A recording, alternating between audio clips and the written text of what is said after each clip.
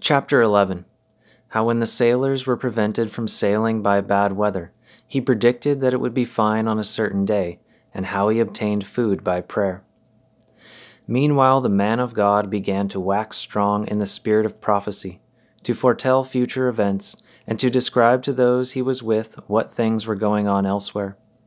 Once upon a time he left the monastery for some necessary reason, and went by sea to the land of the Picts, which is called Nijuari. 2 of the brethren accompanied him, and one of these, who afterwards discharged the priest's office, made known to several the miracle which the man of God there performed. They arrived there the day after Christmas, hoping, because the weather and sea were both tranquil, that they should soon return, and for this reason they took no food with them. They were, however, deceived in their expectations, for no sooner were they come to land than a tempest arose and prevented them from returning. After stopping there several days, suffering from cold and hunger, the day of the Holy Theophany was at hand, and the man of God, who had spent the night in prayer and watching, not in idleness or sloth, addressed them with cheerful and soothing language, as he was accustomed. "Why do you remain here idle? Let us do the best we can to save ourselves. The ground is covered with snow, and the heaven with clouds. The currents of both winds and waves are right against us. We are famished with hunger, and there is no one to relieve us. Let us entreat the Lord with our prayers, that, as he opened to his people a path through the Red Sea, and miraculously fed them in the wilderness, he may take pity on us also in our present distress. If our faith does not waver, I do not think he will suffer us to remain all this day fasting, a day which he formerly made so bright with his heavenly majesty. I pray you, therefore, to come with me and see what provision he has made for us, that we may ourselves rejoice in his joy."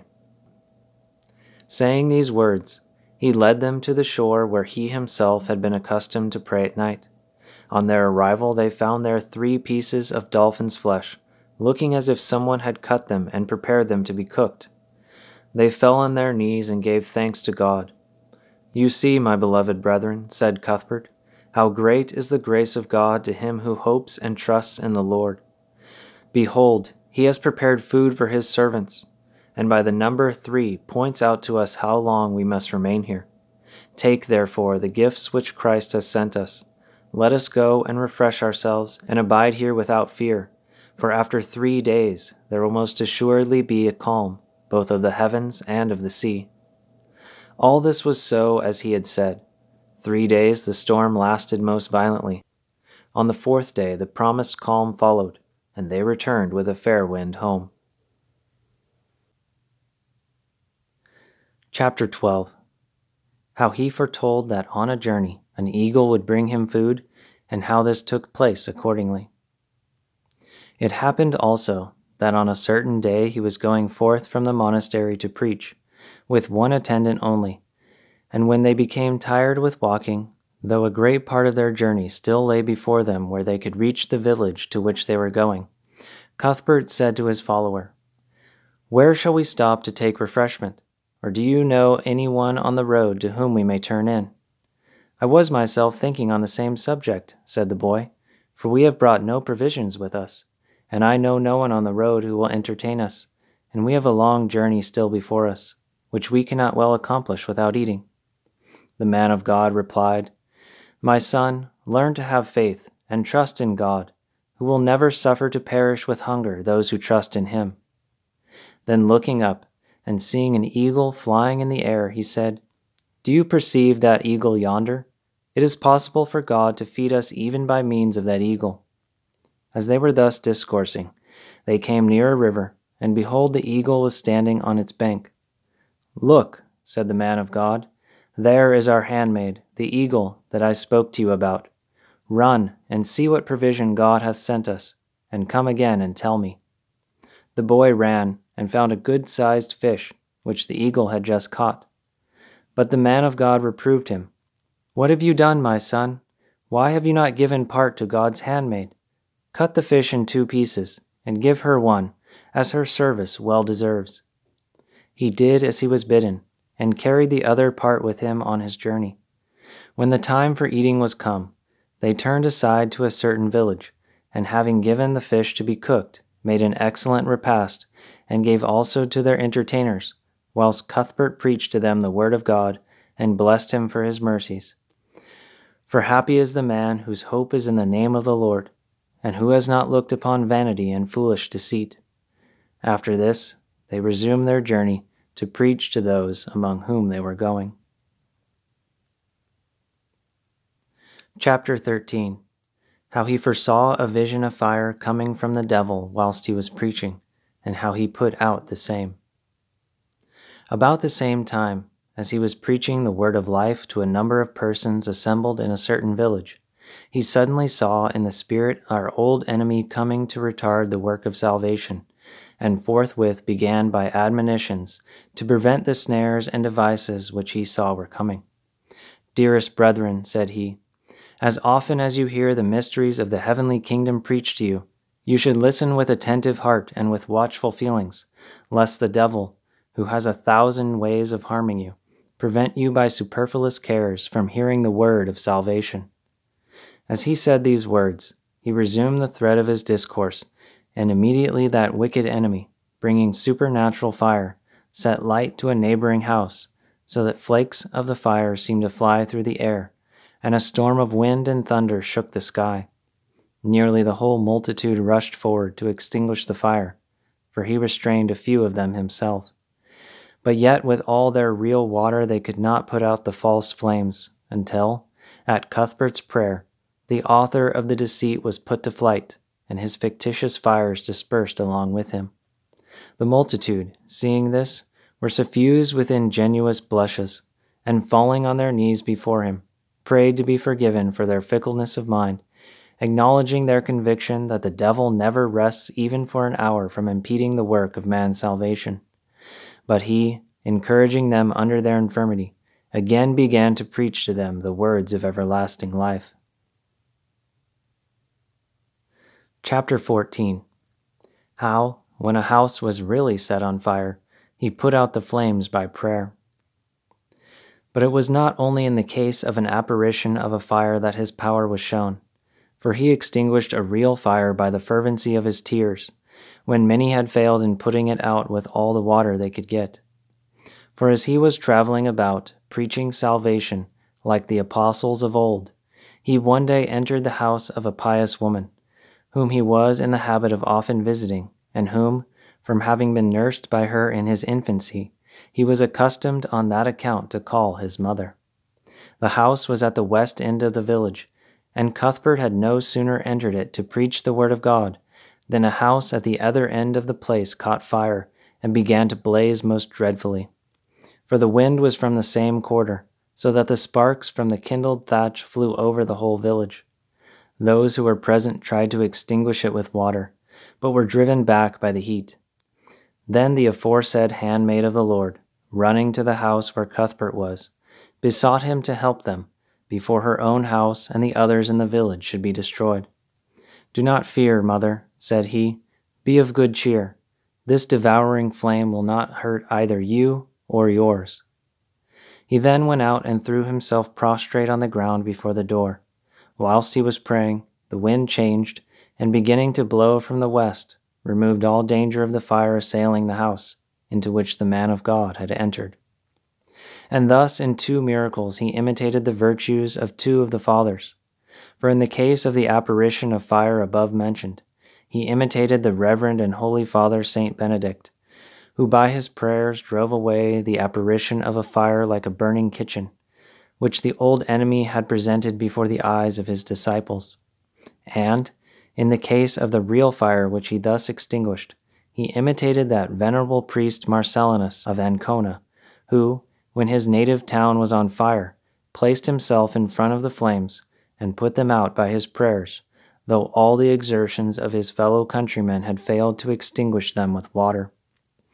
Nor is it wonderful that such perfect and pious servants of God should receive power against the force of fire, considering that by their daily piety they enable themselves to conquer the desires of the flesh and to extinguish all the fiery darts of the wicked one. And to them is applicable the saying of the prophet, "When thou walkest through the fire, thou shalt not be burned." neither shall the fire kindle upon thee. But I and those who are like me, conscious of our own weakness and inertness, are sure that we can do nothing in that way against material fire, and indeed are by no means sure that we shall be able to escape unhurt from that fire of future punishment, which shall never be extinguished. But the love of our Savior is strong and abundant, and will bestow the grace of its protection upon us, though we are unworthy and unable in this world to extinguish the fires of vicious passions and of punishment in the world which is to come. Chapter 15. How he cast out a devil from the prefect's wife, even before his arrival. But as we have above related how this venerable man prevailed against the false maneuvers of the devil, now let us show in what way he displayed his power against his open and undisguised enmity. There was a certain prefect of King Egfrid, Hildemer by name, a man devoted with all his house to good works, and therefore especially beloved by St. Cuthbert, and often visited by him whenever he was journeying that way. This man's wife, who was devoted to almsgiving and other fruits of virtue, was suddenly so afflicted by a devil that she gnashed her teeth, uttered the most pitiable cries, and throwing about her arms and limbs, caused great terror to all who saw or heard her. Whilst she was lying in this state, and expected to die, her husband mounted his horse, and coming to the man of God, besought his help, saying, "My wife is ill and at the point of death. I entreat you to send a priest to visit her before she dies, and minister to her the sacrament of the body and blood of Christ, and also that when she is dead, she may be buried in this holy place." He was ashamed to say that she was out of her senses, because the man of God had always seen her in her right mind.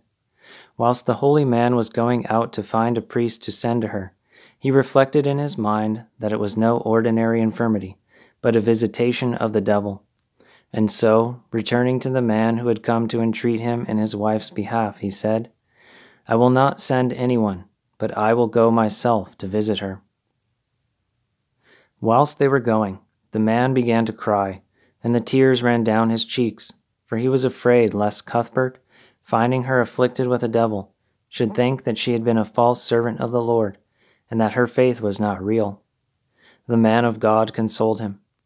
"Do not weep because I am likely to find your wife otherwise than I could wish, for I know that she is vexed with a devil, though you are afraid to name it. And I know, moreover, that before we arrive, she will be freed, and come to meet us, and will herself take the reins, as sound in mind as ever, and will invite us in and minister to us as before. For not only the wicked, but the innocent are sometimes permitted by God to be afflicted in body, and are even taken captive in spirit by the devil." Whilst he thus consoled the man, they approached the house, and the evil spirit fled, not able to meet the coming of the holy man.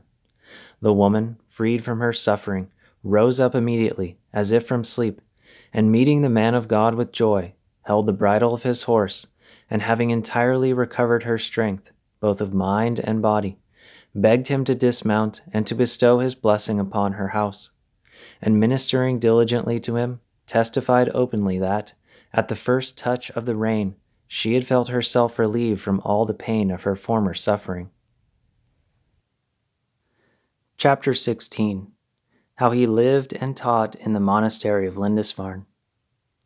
Whilst this venerable servant of the Lord was thus during many years, distinguishing himself by such signs of spiritual excellence in the monastery of Melrose, its Reverend Abbot Ida transferred him to the monastery in the island of Lindisfarne, that there also he might teach the rules of monastic perfection with the authority of its governor, and illustrate it by the example of his virtue. For the same Reverend Abbot had both monasteries under his jurisdiction. And no one should wonder that, though the island of Lindisfarne is small, we have above made mention of a bishop, and now of an abbot and monks, for the case is really so.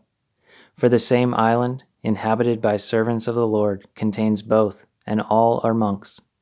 For Aidan, who was the first bishop of that place, was a monk, and with all his followers lived according to the monastic rule. Wherefore all the principals of that place from him to the present time exercise the episcopal office, so that, whilst the monastery is governed by the abbot, whom they, with the consent of the brethren, have elected. All the priests, deacons, singers, readers, and other ecclesiastical officers of different ranks observe the monastic rule in every respect, as well as the bishop himself. The blessed Pope Gregory showed that he approved this mode of life, when in answer to Augustine, his first missionary to Britain, who asked him how bishops ought to converse with their clerks, among other remarks he replied, "Because, my brother, having been educated in the monastic rule, you ought not to keep aloof from your clerks. In the English Church, which, thanks be to God, has lately been converted to the faith, you should institute the same system, which has existed from the first beginning of our Church among our ancestors, none of whom said that the things which he possessed were his own, but they had all things in common."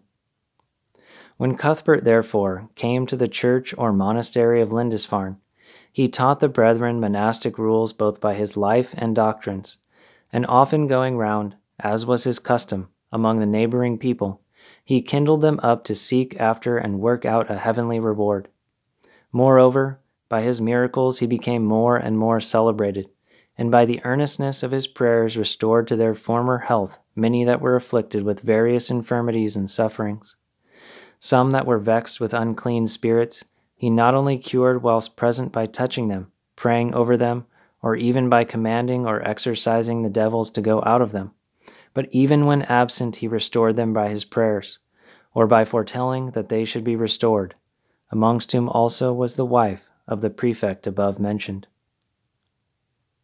There were some brethren in the monastery who preferred their ancient customs to the new regular discipline.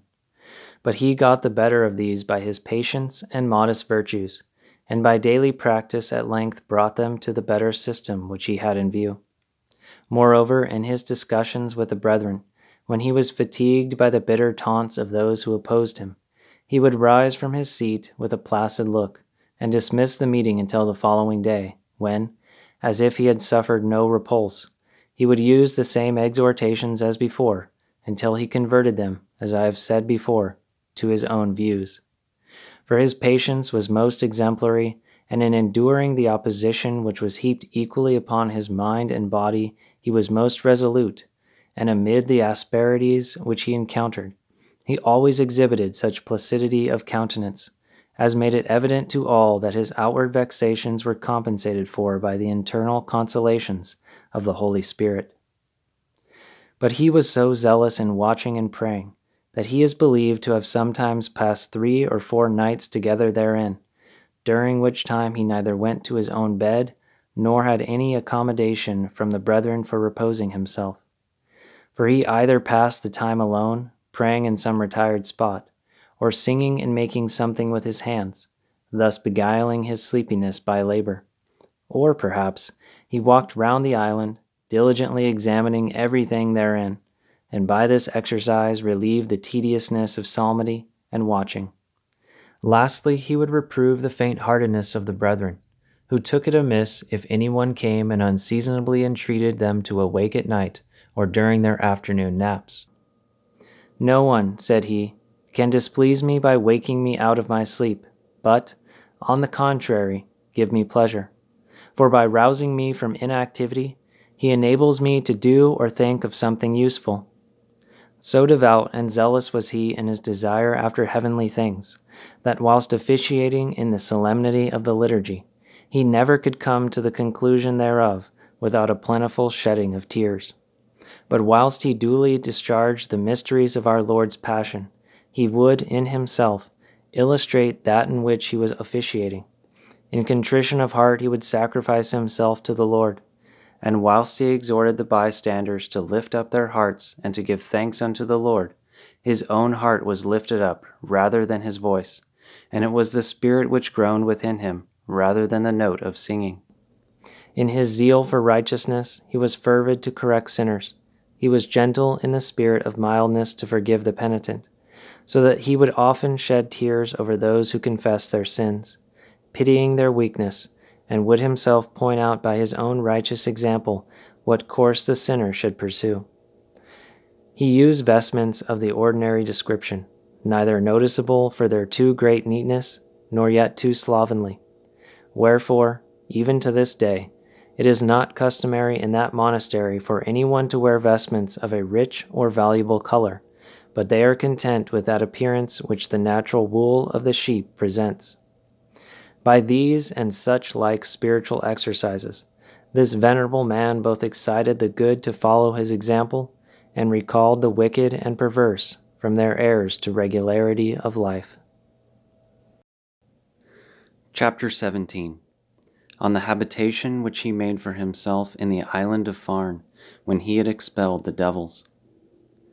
When he had remained some years at the monastery, he was rejoiced to be able at length, with the blessing of the abbot and brethren accompanying him, to retire to the secrecy of solitude which he had so long coveted.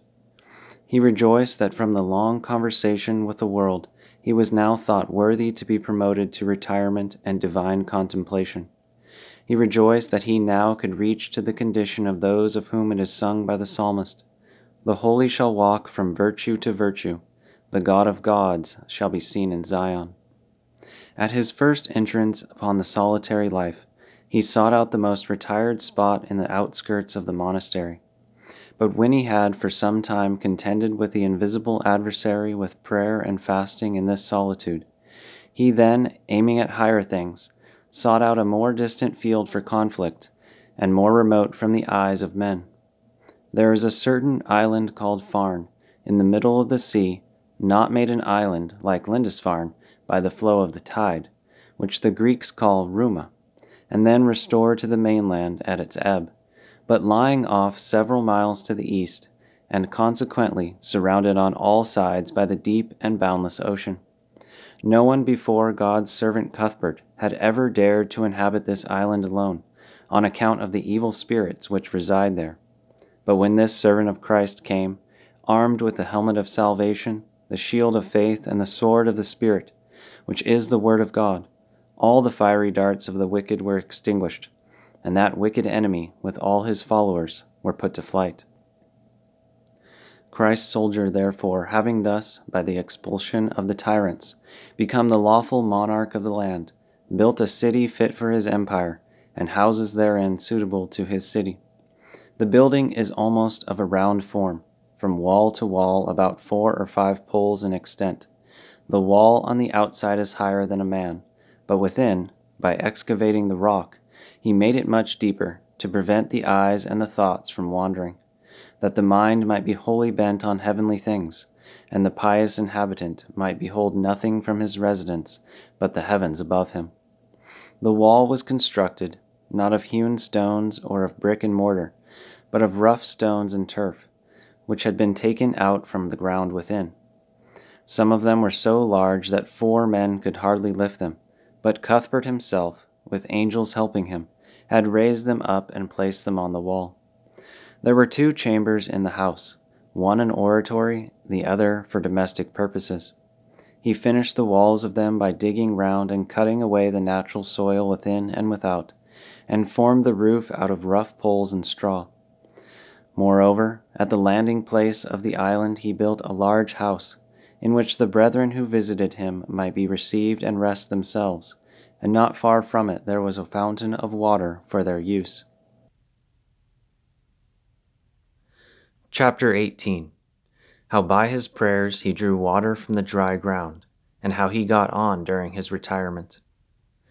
But his own dwelling was destitute of water, being built on hard and stony ground.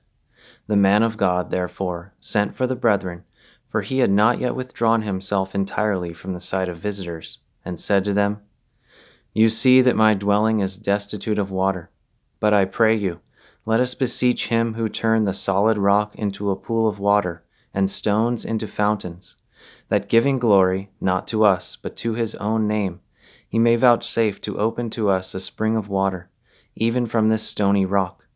Let us dig in the middle of my hut, and I believe, out of his good pleasure, he will give us drink." They therefore made a pit, and the next morning found it full of water, springing up from within. Wherefore there can be no doubt that it was elicited by the prayers of this man of God, from the ground which was before dry and stony.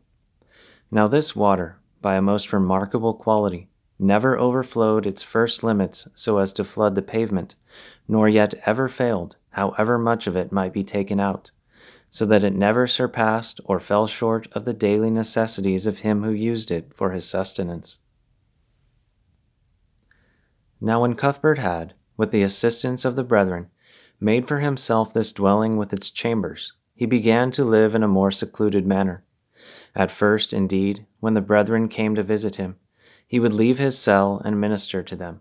He used to wash their feet devoutly with warm water, and was sometimes compelled by them to take off his shoes, that they might wash his feet also. For he had so far withdrawn his mind from attending to the care of his person, and fixed it upon the concerns of his soul, that he would often spend whole months without taking off his leathern gaiters. Sometimes, too, he would keep his shoes on from one Pascha to another, only taking them off on account of the washing of feet, which then takes place at the Lord's Supper. Wherefore, in consequence of his frequent prayers and prostrations, which he made with his shoes on, he was discovered to have contracted a callus on the junction of his feet and legs. At length, as his zeal for perfection grew, he shut himself up in his cell away from the sight of men, and spent his time alone in fasting, watching, and prayer, rarely having communication with anyone without, and that through the window, which at first was left open, that he might see and be seen.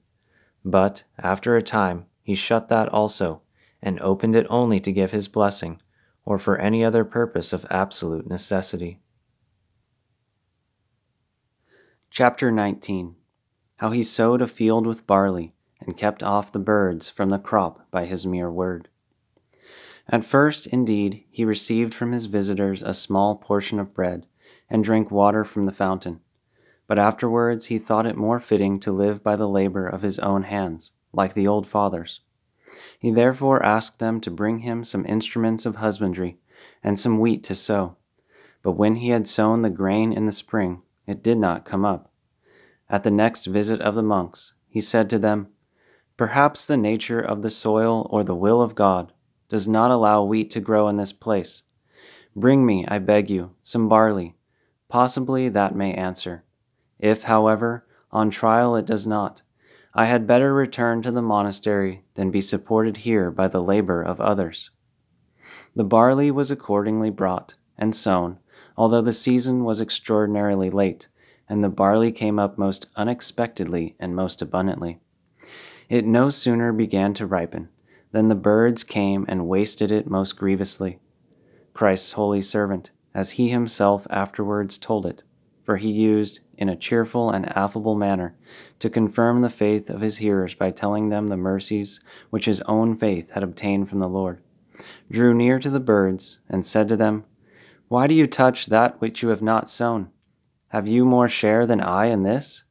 If you have received license from God, do what he allows you, but if not, get you gone, and do no further injury to that which belongs to another."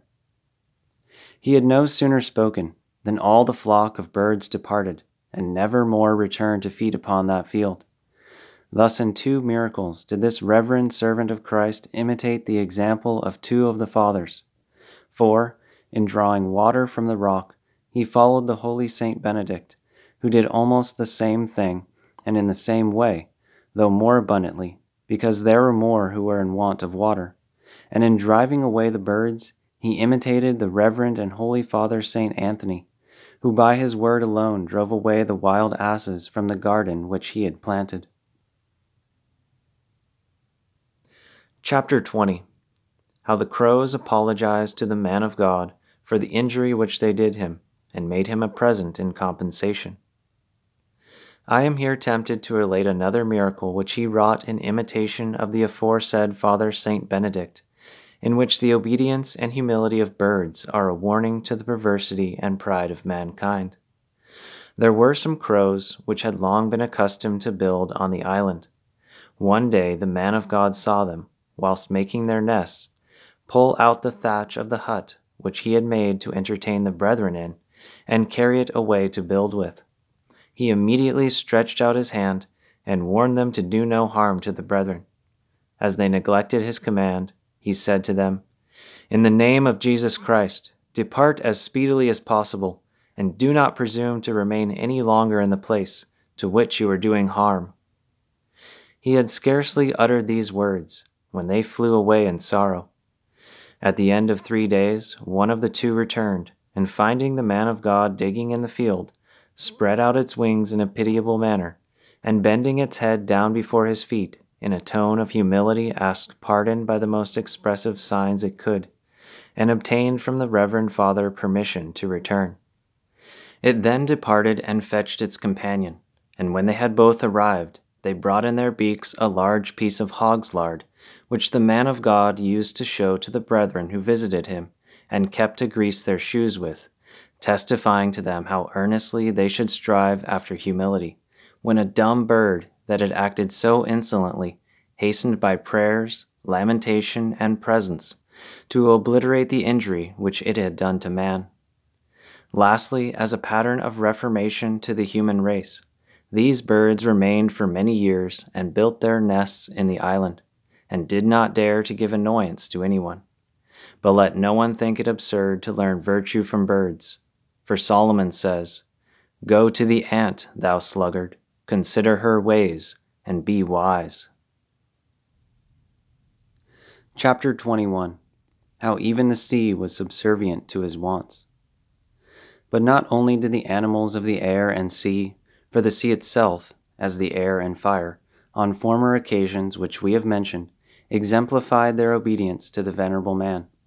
For it is no wonder that every creature should obey his wishes, who so faithfully, with his whole heart, obeyed the great author of all creatures.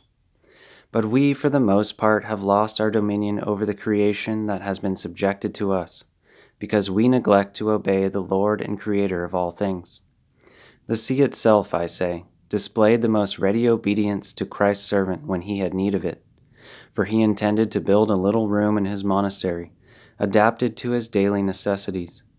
And on the side towards the sea, where the waves had scooped a hollow, it was necessary to put some support across the opening, which was 12 feet wide. He therefore asked the brethren, who came to visit him, when they returned the next time, to bring him a beam 12 feet long, to support his intended building. They readily promised to bring it, and having received his blessing, departed. But by the time they reached home they had entirely forgotten the matter, and on their next visit neglected to carry the timber which they had promised. He received them mildly, and giving them welcome in God's name, asked them for the wood which he had requested them to bring. Then they, remembering what they had promised, apologized for their forgetfulness. Cuthbert, in the most gentle manner, pacified them, and requested them to sleep there, and remain till the morning. "For," said he, "I do not think that God will forget my service or my necessities." They accepted his invitation, and when they rose in the morning, they saw that the tide had, during the night, brought on shore a beam of the required size, and placed it exactly in the situation where the proposed chamber was to be built. When they saw this, they marveled at the holiness of the venerable man, for that even the elements obeyed him, and took much shame to themselves for their forgetfulness and sloth, who were taught even by the senseless elements what obedience ought to be shown to God's holy saints. Chapter 22. How he gave salutary admonitions to many who came to him, and exposed the impotent snares of the old enemy. But many came to the man of God, not only from the furthest parts of Lindisfarne, but even from the more remote parts of Britain, led thither by the fame of his virtues, to confess the errors which they had committed, or the temptations of the devil which they suffered, or the adversities common to mortals, with which they were afflicted, and all hoping to receive consolation from a man so eminent for holiness. Nor did their hope deceive them, for no one went away from him without consolation, no one returned afflicted with the same grief which had brought him thither. For he knew how to comfort the sorrowful with pious exhortation. He could recall the joys of celestial life to the memory of those who were straitened in circumstances, and show the uncertainty of prosperity and adversity in this life. He had learnt to make known to those who were tempted the numerous wiles of their ancient enemy, by which that mind would be easily captivated which was deprived of brotherly or divine love. Whereas the mind which, strengthened by the true faith, should continue its course, would, by the help of God, break the snares of the adversary like the threads of a spider's web. How often, said he, have they sent me headlong from the high rock? How many times have they thrown stones at me as if to kill me? Yea, they sought to discourage me by various trials of apparitions, and to exterminate me from this scene of trial, but were never able to affect my body with injury, or my mind with fear. He was accustomed to relate these things more frequently to the brotherhood, lest they should wonder at his conversation as being peculiarly exalted, because, despising secular cares, he preferred to live apart. But, said he, the life of monks may well be wondered at, who are subjected in all things to the orders of the abbot, the times of watching, praying, fasting, and working, being all regulated according to his will. Many of whom have I known far exceed my littleness, both in purity of mind and advancement in prophetic grace, among whom I must mention, with all honor, the venerable Boisel, servant of Christ, who when an old man formerly supported me in my youth at Melrose Abbey, and while instructing me, he foretold, with prophetic truth, all things which would happen to me. And of all things which he foretold me, one alone remains which I hope may never be accomplished. Cuthbert told us this was a prophecy of Boisel, that this, our holy servant of Christ, should attain to the office of a bishop, though he, in his eagerness after the heavenly life, felt horrified at the announcement.